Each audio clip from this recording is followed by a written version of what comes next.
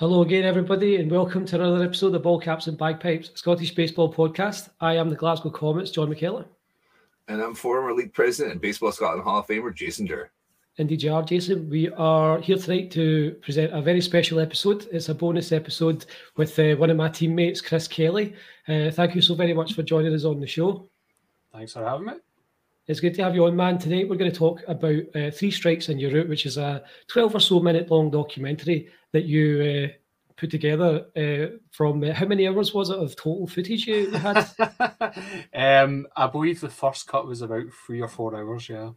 So you but in total there was about 10 hours, including B-roll and stuff. Absolutely insane. We're going to talk about the process of getting those 10 or so hours down to the 12 minutes that are on YouTube now. We'll talk into how that project began and where you expect to grow from there. Before we get into that, however, let's talk about your interest in baseball. Where did that begin? Sure. Well, I think my story is going to be pretty similar to most people in Scotland. Late night, channel hopping, you come across Channel 5 and there's some baseball getting hosted by Jonathan Gould, I believe it was. So you're talking about the year 2000. I think the first proper game I properly watched was the World Series, the Mets and the Yankees.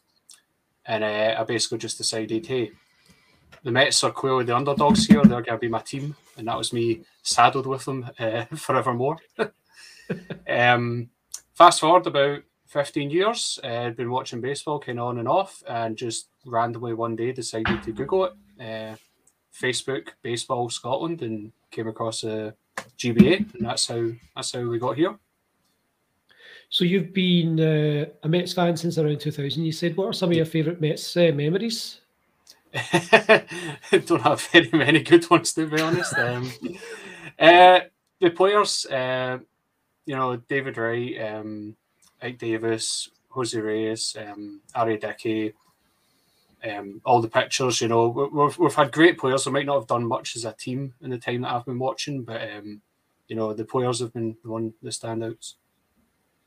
Absolutely, yeah. The Mets have put together quite a machine in the last year or two. Obviously, adding Max Scherzer as well puts them into the kind of upper echelon. How do you fancy the Mets to do this year, assuming we get a baseball season in? Surprisingly, they seem pretty high up in terms of like the odds and that.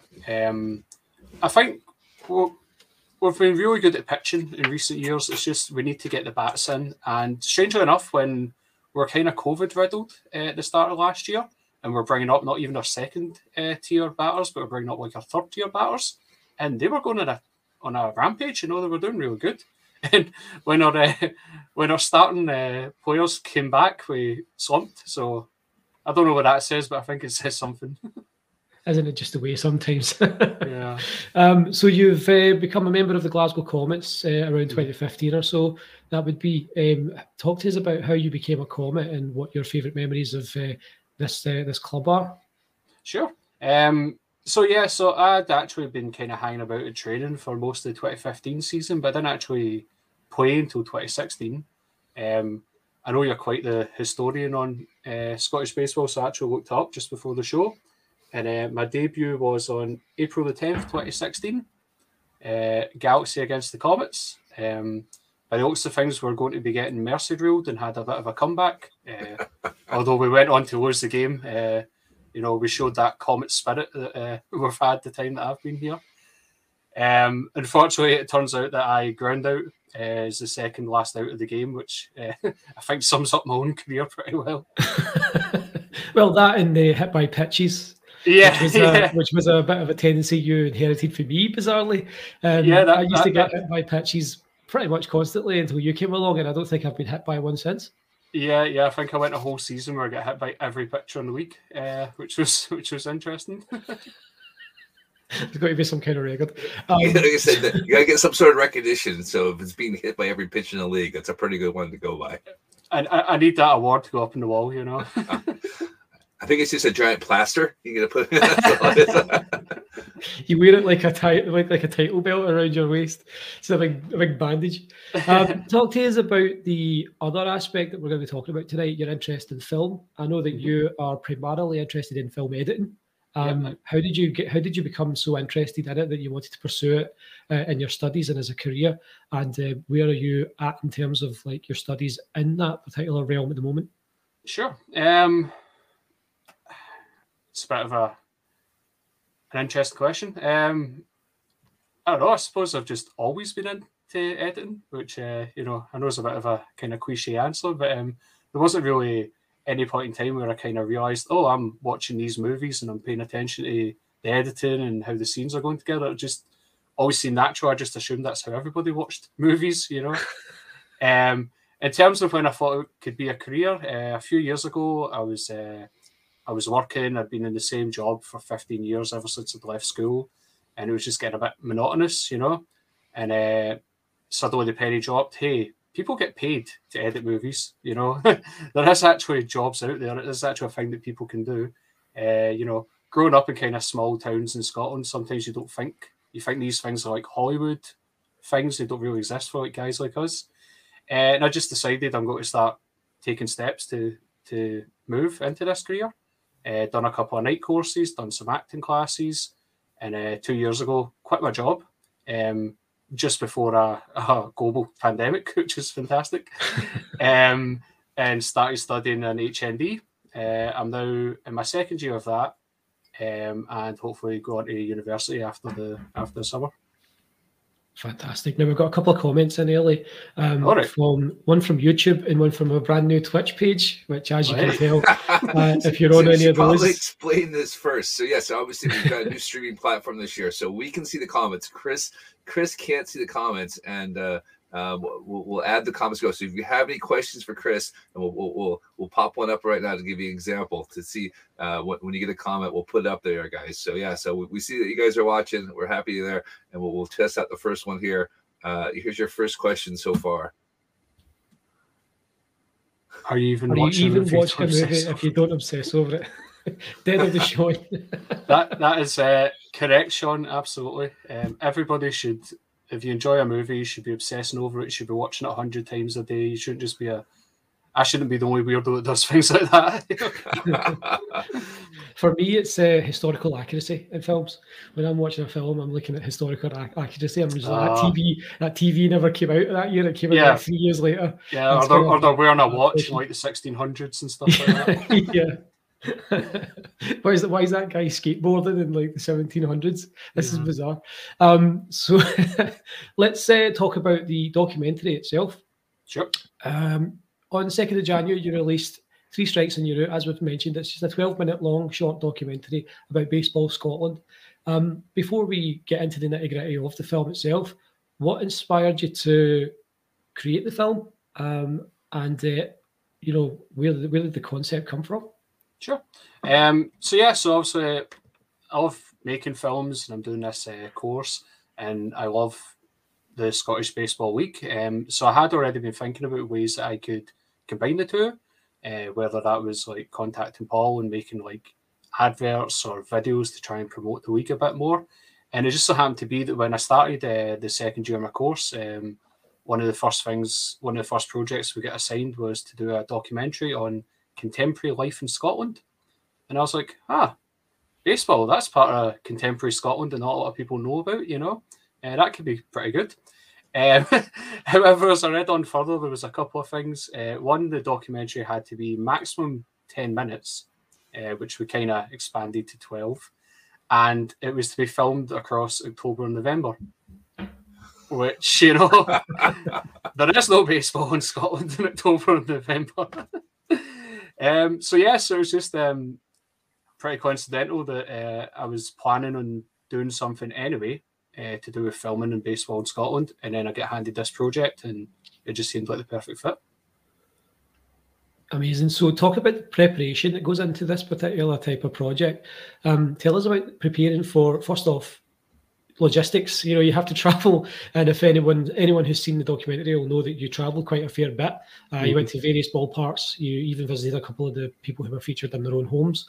Talk to us about the logistics of it, the planning, the equipment that you used. Sure.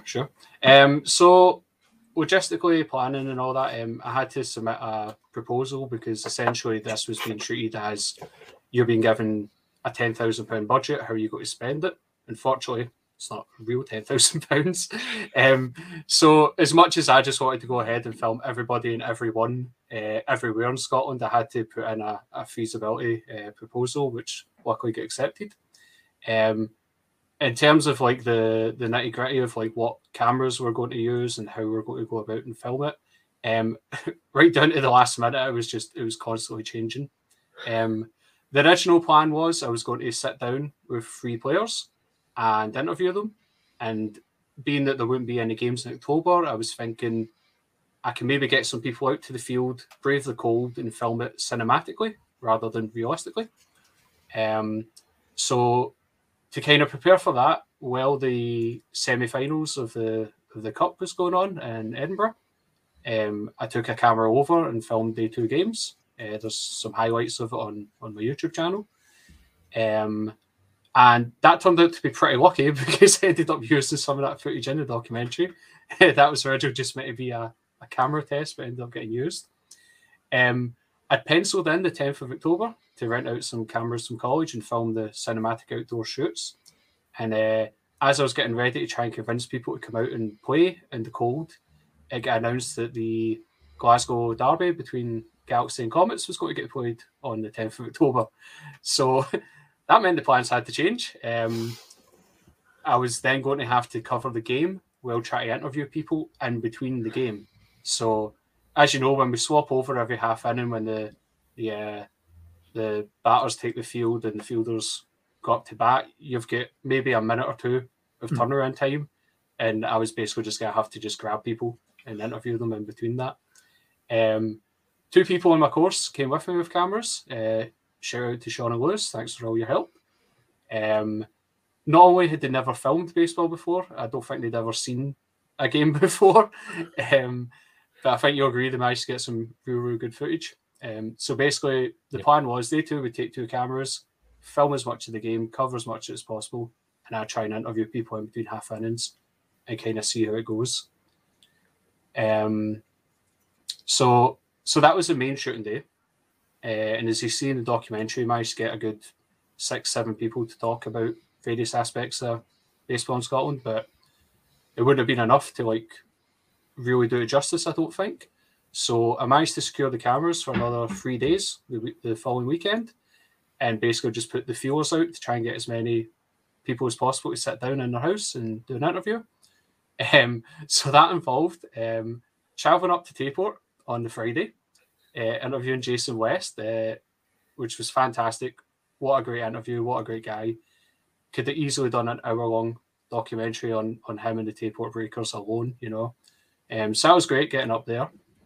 On the Saturday, I myself went to Andy's house to interview him, and then luckily Ali Hay stays kind of around the corner from him.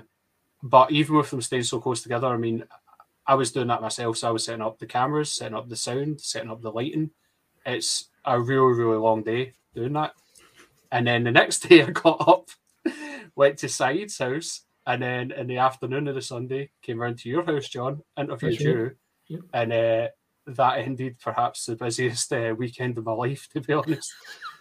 I'm not sure that I ate at all that weekend. It was just location, you know. So that was the practicalities of the shoot. Amazing. I was going to say, how much equipment did you have to lug around with you? I mean, we're talking like 2 suitcases full. So we're talking on the outdoor shoots, there was 3 cameras. There was, I think, 2 or 3 microphones running at all times. And I had 2 lights with me as well for the indoor shoots. So, yeah, a lot of equipment. I think almost everybody remarked when I turned up at the door and chapped the door, they were expecting just, you know, me and a camera. And here I'm walking in with 2 bags worth of equipment. And I'm assuming the cameras aren't small ones either. Not the your digital cameras that you just pick up at Curry's. You know, you actually have proper equipment to go do this.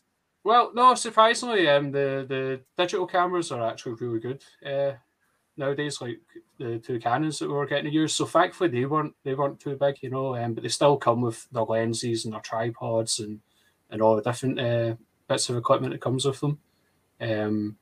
but yeah, it was a lot. Now, talk to me about the questions that you asked to the different guests. You know, you've mentioned how last minute some of the aspects of the shoot were. Were they locked in pretty early on, or was there a wee bit of kind of like adapting as you went along, depending on sort of what answers you got at the field? Sure. Well, a bit of both, to be honest. There was some set questions that I definitely wanted to talk about, some topics of discussion that I wanted to be kind of uniform, like, throughout it, but it was also reacting to what was being said. So as well as setting up the equipment and monitoring all that, I also had to do the interviews, you know, had to be receptive to the answers and kind of bounce off what was getting said. Frustratingly, some of the more interesting topics kind of came up towards the end, and I wished I could have went back and asked everybody it. Like when Ali was talking about like the kids that came up and asked for these autographs, which I think you agree is definitely one of the highlights of the documentary. Everybody that I've watched it with in person just went, "Oh," to that, you know, perfect. But he was late on in the Saturday that I interviewed, so I'd already interviewed quite a lot of people at the field and interviewed Andy before it, and I was like, "Oh, I wish, you know, I could like ask that question again, you know, to everybody." But yeah, no, there was some set questions I had, and then there was some real spontaneous responses. Yeah. Well, it's not too late to ask John the question now. Has anybody asked for your autograph, John? Not on the baseball field, and not sober.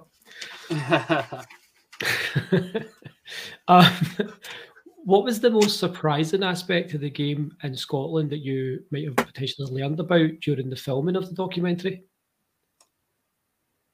The most surprising aspect. Well, I'll tell you something that did surprise me, right? Here's a little behind the scenes thing. On the day of filming outdoors, I'd said to Sean and Lewis, the camera operators, I said, you need to get a lot of footage of them setting up the field. You have to get footage of us dragging those big green bins up the hill, getting out the netting that we have to put up, hammering the stakes in the cold, hard ground. You know, you have to get all this footage because I'm going to ask them, what's the worst thing about playing baseball in Scotland? And every single one is going to say setting up the field. And you know, not a single person did. Almost everybody said the weather, I believe.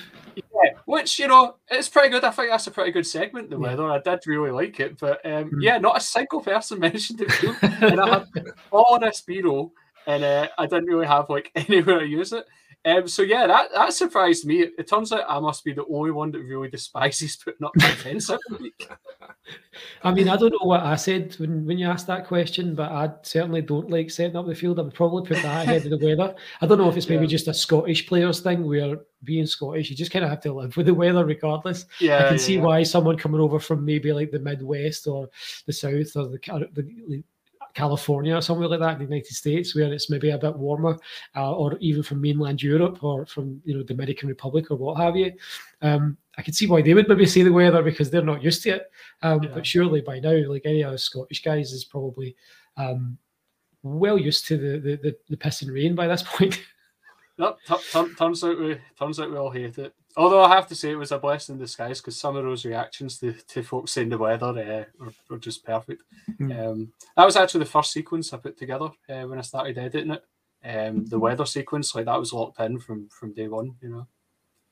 Let's talk more in depth about the editing process. You've brought it down obviously from 10 hours to an original cut of 3 to 4 hours, down to 12 minutes. Now that's that's a gargantuan effort that's required for that kind of work. How long did it take you to first off create that first cut? The first cut, like the 3 to 4 hours cut. Yeah. I don't know. I'll be perfectly honest. All the days have kind of blended together. I do have it written down in a diary somewhere, but it might take me a while to find that. Yeah, no, there was certain points where you were getting that can't see the forest for the trees feeling, where you're just cutting and cutting and cutting. There was some real heartache. There's a term it's called, I think, killing your children, where you become very attached to a bit of a project that you've been working on, and you just have to delete it and forget it existed. There was stuff in the original cut of the documentary about the umpire clinic that was ran, which I think, it's definitely a good thing to highlight. I wanted to show that there was other stuff that people could get involved in. Maybe people want to get involved in Scottish baseball, but they don't necessarily want to play. We need umpires. We need people to officiate the game. There's roles there. I really, really wanted to include that in the documentary, and it had to get cut wholesale.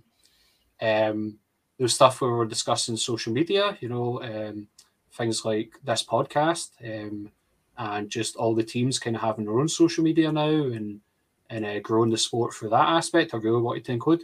It had to get cut wholesale. So yeah, there's been a lot of heartache. But in terms of how long did it take? Well, let's see. Finished filming, I think, on the 17th of October, and I uploaded the video on the 2nd of January. So there was edits right down to the last second. I think you mentioned to me ahead of time that there was a slight font change or something like that in between, like when you had previewed it to me and when it was being released. Yeah, yeah. That was some feedback from my tutors and some people in the class.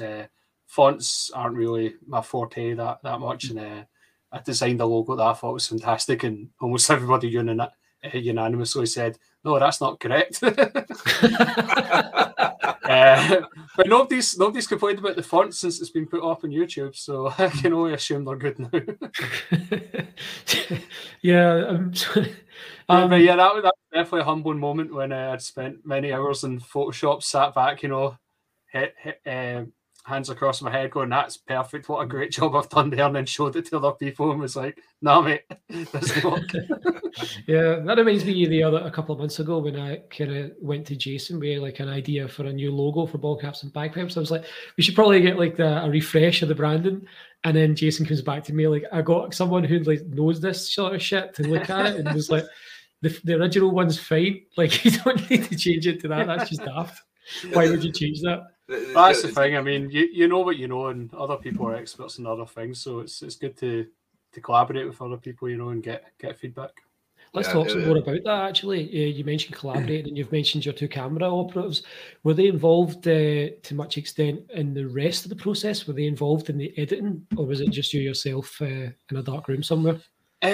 No, I mean, the actual physical task of the editing was definitely just me, myself, in a dark room. But, I've definitely bounced ideas off and bounced ideas off everybody else in the class. It's a really good class that I'm in. Like, we're all supportive and ready to view each other's like first drafts and give feedback, and it's very useful, because sometimes when you show like your friends and your family something, they just want to please you. They just, "That's a great job you've done. That's fantastic." Yeah. And they might be sitting thinking, "Oh, I've noticed something, but it's probably just me." But you need people to tell you, "No, I've noticed something. That doesn't work. That doesn't work." So no, there's been a lot of back and forth. Right? What do you think about this? What do you think about that? And refining it down to where it is now. Yeah. Staying with editing, we've mentioned obviously bits that you had to cut out. Were there any parts of the documentary that when you began the process of editing that you thought, right, that's probably not going to survive, but that as you went along became indispensable? We've talked about the weather thing, but anything beyond that you went in thinking, yeah, that's probably expendable footage, and then by the end of it, it's ended up being crucial? Maybe not crucial, but well, yeah, I suppose in a way there was a whole bit where, so originally the way my documentary started, I'm a big believer in like the rule of threes when you're telling stories or just doing anything. Like having 3 beats is usually pretty good. So one of the later cuts of the documentary started off with like Andy had a little voiceover bit, and then Fiona had a little voiceover bit, and then Danny had a little voiceover bit, and then it was the intro of Elvis throwing the pitch. And, there was a bit of feedback that didn't really work. It doesn't really get into it quick enough, blah, blah, blah. So the way it is now with Jason talking over the intro, saying about how the only people that play baseball in Scotland are people that are really passionate about the sport, and that's what makes it pure. maybe sounds a little bit weird taken out of context, but that was from a longer bit where he was talking about how the sport and like America and that can get like muddied by like politics and things like that. So I really wanted to keep the whole original thing that he talked about because I thought it was like really interesting, his perspective. But I needed something that just fit that logo as like an opening, bam, you're in the documentary. So it ended up getting moved across to that. And then the rest of his conversation then had to go because it was missing the ending. So yeah, there was a lot of reshuffling like that. So I know we talked about killing your children, and we don't want to pick a favourite child, but do you have a favourite scene of the documentary? Oh, that is tough. Mine is easy. It's Andy's scenes for me are the best ones, and for me the best part is the graphic, the travel graphic. Traveling up the mass, yeah. So I'll expose myself a little bit in that one before I answer your question. Right, we'll need to go back to that question. So that map, right? I created like each individual bit on that map. So see how there's like a line like joining Glasgow to Aberdeen and Tayport River. So I created each individual bit. And because I've done a lot of animation last year because of the lockdown, I had to learn a lot of animation. I've done an animated music video, which had a lot of moving parts, and I'm used to going frame by frame. So yeah, so I'm quite used to going frame by frame. I'm quite happy enough sitting for 6 hours to get like 2 minutes of footage or whatever, right? So I sat and made every little tiny bit of that map, and because it zooms out, I had to go frame by frame and make every tiny bit zoom out in relation to the bits around it. Blah blah blah. I get really caught up in it. I was like zoned in. I was in the zone. It was fantastic, and I think about 3 or 4 hours passed from when I started it to when I finished it, and it was good. It was seamless. I'll blow my own horn. I think you cannot tell I made each individual part. Absolutely. I literally walked down the stairs, poured myself a cup of juice, walked back up the stairs, sat down and wait. I could have just made that a picture and just zoomed the picture out and been done in 5 minutes. And now there's going to be somebody who's obsessing over the documentary who's going to get in touch with you and say, "Oh, Edinburgh's slightly off." Slightly off, I know. But yeah, I'll give you that one for free. That was a daft mistake, but I'm happy with the end result. You know, it's fine. Yeah. So you're basically asking what was my favorite scene. I really do like Ali's story about the absolutely about the kid and asking for the autograph, and I thought that was fantastic. And I'd never heard that before. Like I genuinely forgot I was interviewing him when he told me that. I just I didn't say anything. I was just staring at him like, oh, that's fantastic, mate. Like that's really good. But I also really liked the bit with Fiona talking about getting more women into the sport, and I really liked your kind of taking that as well, John, when you were mentioning Aberdeen and everything that they're doing. I was quite sad that I couldn't get somebody from Aberdeen in the documentary, and it was time. I mean, I've just described to you like how much I was flying around that weekend, you know. So I was really glad that you mentioned them and gave them a shout out because you know, I think they've done a lot to include all genders in the sport, and anytime I've went up to Aberdeen's been a great time. I think what they've done up there has been fantastic, building up a team and even having 2 teams at one point, you know. So I'm glad they get a mention. So I'd say quite specifically, my favourite part was you mentioning them, Aberdeen, because it was important that everybody, as far as possible, get included in this, you know. Was that a challenge when you were setting out the kind of plan to balance it out and not make it be so Glasgow centric? Obviously, the bulk of the filming took place at Airfield in Glasgow. There's obviously you've managed to use archived footage of Edinburgh as well from the semi-finals of the Cup, and obviously you were able to travel up to Tayport. What was your approach to making sure there was as much balance as possible? So I'll be honest, right up to the last minute, it was a coin flip for me as to what direction I was going to go. Whether I was going to kind of treat this as a template and just focus on the Glasgow Comets and then do a longer documentary on like the whole week. But basically when it was announced that it was going to be a a Glasgow Derby game. I was like, right, excellent. I can get Comets and Galaxy involved, and we can maybe just make it about Glasgow and then expand out. Then when I managed to get a hold of Jason and he agreed to do an interview, I was like, right, I really need to try and get as much of the league involved as possible. And it just so happened to be that Saeed stays pretty close to me, and you know, I'm friends with him. He was happy to interview, and that at least got somebody from an Edinburgh point of view involved as well.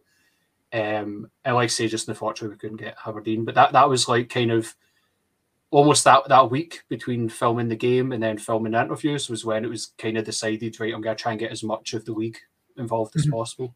Yeah. Is there anything that you specifically regret not getting, other than obviously more of Aberdeen? Is there anything that you had set out to get that you just didn't get, like a white whale of sorts? Well, there's kind of two regrets, but you know, we can maybe follow up in a future project or something. But certainly, I would have liked to have had more time interviewing Fiona and getting more of her perspective on the league. And I also really wanted to use this as kind of selfishly as well, but kind of explore the history of the league a bit more. Because I feel like when I started turning up about 2015, started playing about 2016, I felt like there'd already been a good few years of like development, and then beyond that, there's more historical stuff that I don't know anything about. So I was looking forward to sitting down with like yourself, and I was trying to get Jason Stott as well, and try and talk to him about like when he was playing it in his younger years and things like that. And just I couldn't get anything like that scheduled, so. But you know, then again, maybe a documentary would have been about 2 hours. You know, maybe we need to do just a history of Scottish baseball documentary at some point. Yeah, that'd be that'd be my two things. Getting to spend more time interviewing Fiona and getting to talk about the history of the league a bit further were two things I kind of wanted that I didn't get. So. That means you're going to have to sit down with Wolfie and have a long interview with Wolfie, and that will give you about 60 years of Scottish baseball all at once. I honestly see at one point when I was trying to tie down who to interview and whose house could we get around it, I was like, my mind was going everywhere. I was like, right, umpires, I need to interview umpires, you know, like. Yeah.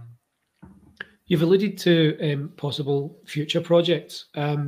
Is this an avenue that you absolutely would like to go down again? Can we expect to see more documentary footage from yourself? Is there going to be a release of a longer cut of Three Strikes? Of course you would ask about the Kelly cut. You've been asking for that cut before we even finished your interview, John. He's asking his own version of it, right? You know? Yeah, I mean, right from the very start, right from like when I first proposed this, I'd kind of thought about doing a longer version just for myself, but I'll be honest, it's so time consuming. Part of me is kind of like, you know, I could go back to the footage and I could get a half-hour, 45-minute long cut of what we have, or we could just use that time to do it again, you know, make a different documentary. Mm-hmm.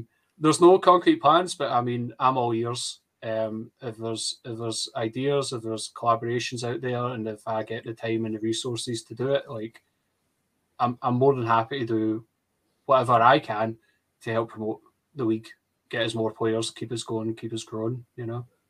You've mentioned growing the league and getting more attention on the league. You've had the experience a couple of times already now of putting together highlight packages of games. Is that something you would like to travel around the league and do a bit more of? Or are you going to be more focused on your playing side of things for the time being? Again, that's so tough. Yeah, I guess that can branch into a totally separate question of like what way are you being pulled more at this stage? Do you want to play more than you want to film, or what's the? Well, that's the thing. I think certainly for this season, I probably want to be focusing on my playing time. I missed out in the season just before COVID. Just personally, just took a break for I think the whole season, if not the majority of it. And I was geared up to come back like the week before the very first lockdown. I was on the field. I had the equipment out. I was ready. I was buzzing. And then we get shut down like the next day or something like that. So missing out on that season meant, you know, I really wanted to be there every week last season. I wanted to try and get extra training on the go, get as much out of it as we can. And with the the developmental / single A league that we had, and hearing Paul talk on your podcast about the plans for expanding that further this season, I think I want to kind of like get involved in the playing side of it as much as possible this year. So, you know, I don't really think I could spend my Sundays traveling around watching other games, filming other games, and then miss out on playing the games myself. Not this year, but it's certainly definitely a thought for the future. But, you know, if there's a specific project, if there's a specific game or something, then taking a week off here or there, I'd be all for that. Yeah. Amazing, man. But we've got this comment from Dead of Deshaun. The Kelly Cut, there's your baseball horror movie title right there. Yeah, Dead of Deshaun had said we need a Scottish baseball horror movie. Well, yeah, again, you know, if somebody has an idea, I'll sit down. We can make a script. We can make something happen. I don't know. Running about pretending to batter folk with a baseball bat and toe cross might not be the brightest idea, but maybe we can get the right permissions. I know the paperwork and stuff that we need. That could attract the wrong attention, let's say. Or feel I did see out the corner of my eye that Sean had mentioned. He really liked the ball rolling into the frame. I'm glad you liked that, Sean, because let me tell you, I did take one of the camera operators, also called Sean, up to Tayport with me to film, which is lovely of him to come up and take that journey. However, I kind of tortured him with wanting to get that shot of the ball rolling into the frame, and I think that was about take 40 or 41 or something like that. But I was determined. We were getting that shot. Kubrick, did you? We were getting that shot, and even if it doesn't fit, it's going in the documentary. Like somewhere, I'm putting that shot in. Amazing. Yeah, so if you want to watch a Scottish baseball horror movie, come and film the Old Timers game, and then obviously Paul Convoy, as we can see, American Werewolf in Edinburgh. Brilliant. So we've got a working title now. Now we just need a script. Yeah. We have a real life werewolf in Edinburgh, Wolfie. Yeah, exactly. American Wolfie in Edinburgh. Have a film with Wolfie as like a Jason Voorhees type unkillable bad guy. Cool. All right. So not all the Facebook comments are showing up there, so it's glad to see Paul showed up there. But we've had a shout from Stephen Loudon, our biggest fan out there. Steve, good to see you there. He said the film was okay, but it only scratched the surface as far as Glasgow baseball. Well done. Mickey is always another fan there. Said the film was brilliant. A great way to promote baseball in Scotland, the league as a whole. Great job, Chris. And Steven's saying it's looking good for the league, and definitely you should play next year. So, and Mickey's also saying that we need a all or nothing Amazon Prime documentary style film next season, or a docu-series like Netflix with the same music every episode, the same kind of progression that every Netflix series takes. That's what I was going to touch on when you'd asked about playing or filming. It has been suggested a few times that people would really like to see like a whole season of a team. You know, how do they go from start to finish? Just try to think how to balance that if you're playing at the same time. You know, but that is something that has been suggested. Is that something that you think you could feasibly do if you come along to comic games with some form of equipment? Potentially. I'd need to sit down and give it some proper thought before the season starts. But potentially, if anybody has practical ideas and how that could be produced, I'm here. Like, talk to me. A couple more comments here because again, it's, for some reason, Facebook's not working other than Paul. So Paul's is working. So everyone is Paul's is the president. I'll take over. So Stephen Evans says we need to get more Aberdeen in the next film. Fiona Brambley said hopefully we get more women interviews as well. Great podcast, thanks guys. And Stephen Evans said watch it with my little girl back at home on her 55-inch TV big screen event. Haha. So yeah. So you've got some people around the world watching, at least in back in the States. So good. I will say shout out to the. I don't know exactly how many, because YouTube's a bit funny with its numbers, but I think there's about 30, maybe even as much as 40 people watching it live with us in the premiere. And especially to the folk that sent me photos of you with it on the TV, beer or water or whatever in hand, that was much appreciated. That definitely made the months of work feel worthwhile, knowing everybody was watching it at the same time. You know, it was great. Felt like a little event. That's amazing, man. Let's dive back into playing a wee bit. Sure. Obviously, as far as we're aware, we will have a 2022 season in some form. Hopefully, a full season. That's going to be probably decided between the AGM and the opening day, with the way things still are at the moment. What are your personal goals for this season and beyond from a playing standpoint, and what do you want to see from the Comets in the next year or two? From the Comets, win the league. Win both the leagues. You know, I think a few years ago that would have been maybe laughed out a little bit, but, you know, we're there, you know. We're definitely there. We definitely have the capabilities. From a personal standpoint, just getting more hits. I've never been the biggest hitter, to be honest. I kind of focus more on my fielding, to be honest. But I felt like in training last year, I was hitting pretty well, the BP. Just unfortunately, you know, playing mostly in the single A games, I think, contributed to not really getting a lot of hits in the games. So, you know, this season, I'd like to kind of focus on that and hopefully get some hits in some big games. Would be good. Amazing. And I'm with you. Hopefully the Comets will see some kind of league silverware for the first time ever this coming season, or within the next couple. What was it Andy said? Was it the next 3 years? Andy said he expected us to win the league. Let's make that one. I love the passion. So we've got one of our friends of the podcast, Donna's asking if you've ever been to Citi Field. I have not been to Citi Field. Unfortunately, I've only been to an American baseball stadium twice in my life.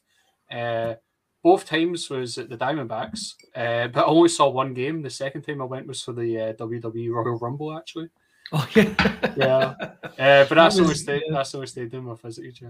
That was the year that Becky Lynch was tapped out in the middle of the ring by Asuka in the opening match, and then, contrary to all logic, went in and won the Rumble. Yep. Way to build a wrestler. That's how you push someone. Have them great logic in the middle of the ring. I don't have any more questions at the moment, Jason. Do you have anything else you want to touch on? We get another comment from Andrew Sweeney. He said Chris's double against the Galaxy is still one of my favorite baseball moments. I had a great view of it too from the opposite field. So, thanks, Andy. I think you've answered most of it. I was going to say, you know, you had 10 hours of footage and you got it down to 12 minutes. That's a lot of work.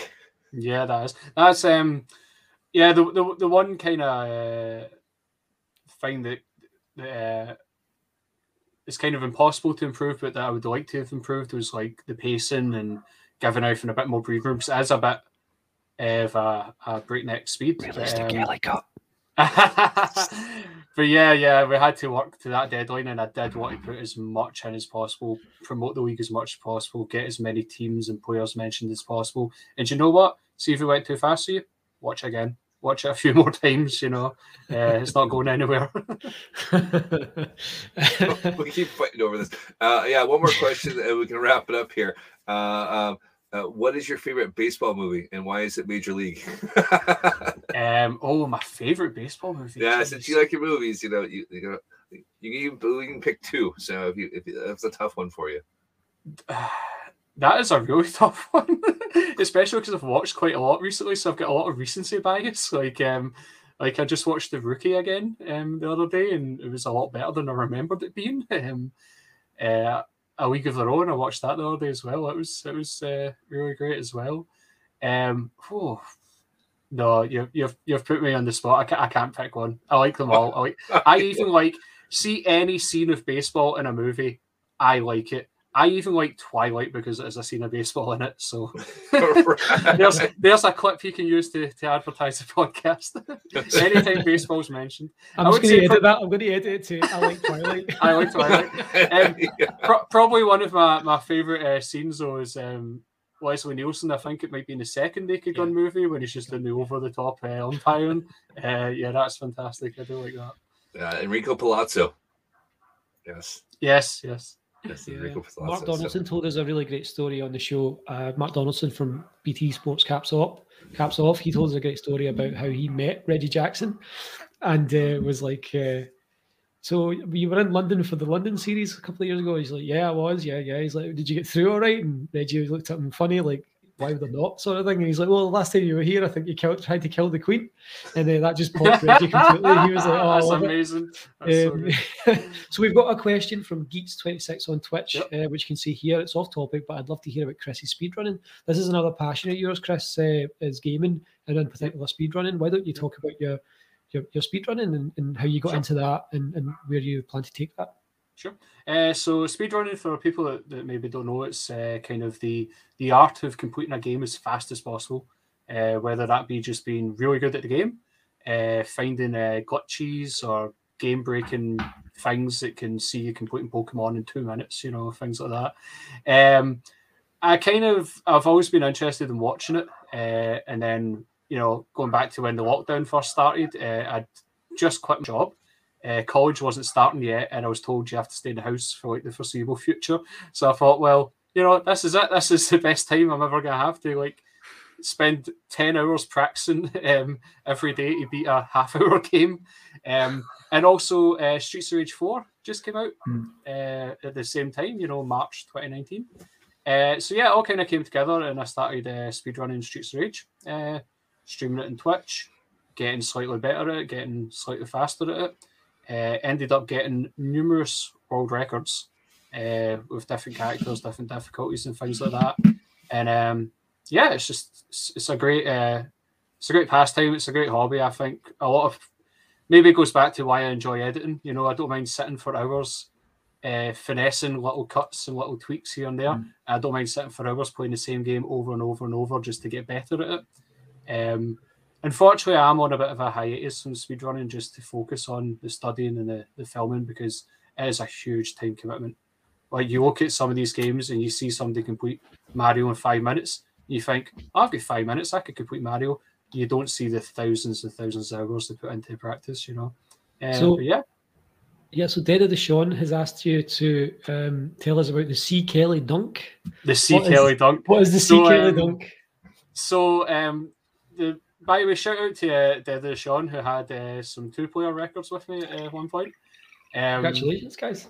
So, probably the best Streets of Rage 4 runner, the Mighty Bill, plays this character called Cherry, right? And he turned the game inside out. He found every technique, every way to get seconds shaved off his time. I was playing about one day and found this trick where Cherry can immediately kill 2 enemies before they even appear on screen. And I messaged them and I said, I'm pretty sure you already know about this, but by the way, you can do this. And he didn't already know about it. And the trick got named after me, so it's called the C. Kelly dunk. You basically dunk 2 enemies off screen before they even get a chance to appear. And there's a big event on just now called Games Done Quick, which is a huge charity speedrunning event. They raise millions of dollars, and it's viewed by thousands and thousands of people. He had a run on it, and he shouted out my tricks. So that's my claim to fame in the speedrunning world. That's incredible, man. That is everything from me, Jason. No, it's good. We got to cover everything there. So yeah, let's call it a show. Yeah, excellent. And can I just say, after asking for it for so long, I'm really pleased that I was the first guest on the YouTube stream. Something I've been asking for a while, and here we are. Yeah, it's absolutely perfect. You're going to have to go back and smash that like button on YouTube and watch it again. Watch it back and smash like and subscribe or all that other YouTube patter. It's been an absolute pleasure having you on, Chris. We'll have to get you back on to chat next year. Until then, just a thanks again for joining us. Give us a shout where they can find you, so they can watch you see you beat these speed records and your YouTube channel there. Where can they find you? Yeah, basically every single thing that I'm under is C. Kelly Edits. So C for Chris, Kelly Edits, all the one word. You'll get my Twitch, you'll get my speedruns on there. I have 2 YouTube channels. So I've got one that has the documentary on it, that's just C. Kelly Edits. And I've got the other one for my speedruns, that's C. Kelly Edits Gaming. But if you just type in C. Kelly Edits, it'll come up. Facebook, Twitter, Reddit, all of it C. Kelly Edits. So that's where you go. Go watch the documentary. Subscribe to it as well if I can get that cheeky wee one in. I really need. Hit the bell. Yeah, if you enjoy the documentary, hit subscribe. That really helps a lot. And yeah, thanks for having us on the podcast, guys. Amazing, man. You can find us on Facebook. It's facebook.com/caps and pipes. Facebook.com/caps and pipes. That's correct. Sure. We're on Twitter. It's @caps and pipes. We're now on Twitch. It's ball caps and bagpipes on Twitch. And just search ball caps and bagpipes on YouTube because the URL is just a random string of letters and numbers. Sponsored by Raid Shadow Legends, says Dead of the Show. Amazing. Fantastic. We are going to be back in time for spring training to commence season 4 of Ball Caps and Bagpipes. In the meantime, get in touch with your local baseball team. If you search Baseball Scotland on Facebook or Twitter, get in touch with Paul at Baseball Scotland. He'll put you in touch with the relevant team and their people. Even I've had contact from someone up in the Highlands up north who's looking for someone to throw the ball around. So if you're interested in that and you're from up north, fire a message to the Ball Caps and Bagpipes social media and we'll get you in touch. It's just amazing to see the growth of baseball just in the last couple of years. It looks like the pandemic hasn't done anything to dampen that, which has been great. You've got, the single A league that's now been has now been sort of instituted. So there's so many different opportunities to play baseball at so many different levels now in Scotland. So I know that Jason and we're both excited to cover it. And thanks again, Chris, for shedding, even more light on that with this documentary. It's an absolutely fantastic. I thought the finished product was absolutely fantastic. I've told you this previously. It was an absolute pleasure to be, able to be involved in that. So anything you need for us, you let us know. And here's to some future projects, and hopefully you'll manage to delve a wee bit deeper into the history of Scottish baseball in another project. And obviously, I think we're going to need to do an entire documentary on Aberdeen to make up for the last one. I'm fully expecting a 9-part Ken Burns style series on Scottish baseball. Yeah. Just 5 minute hours in a day. Thanks again, and thanks to everyone who's watched tonight. We will be the audio version will be out in the next day or two as well. But thanks so much to you, those of you who've joined us live on all 3 platforms. We'll have to look into the Facebook thing and find out why the comments haven't been shown. But it's been great to have so many people so engaged with the show. Again, a special shout out to Dead of the Sean, who's been very engaged as well. We'll be back for season 4 very soon. All right, guys. See you soon. Bye. Good night.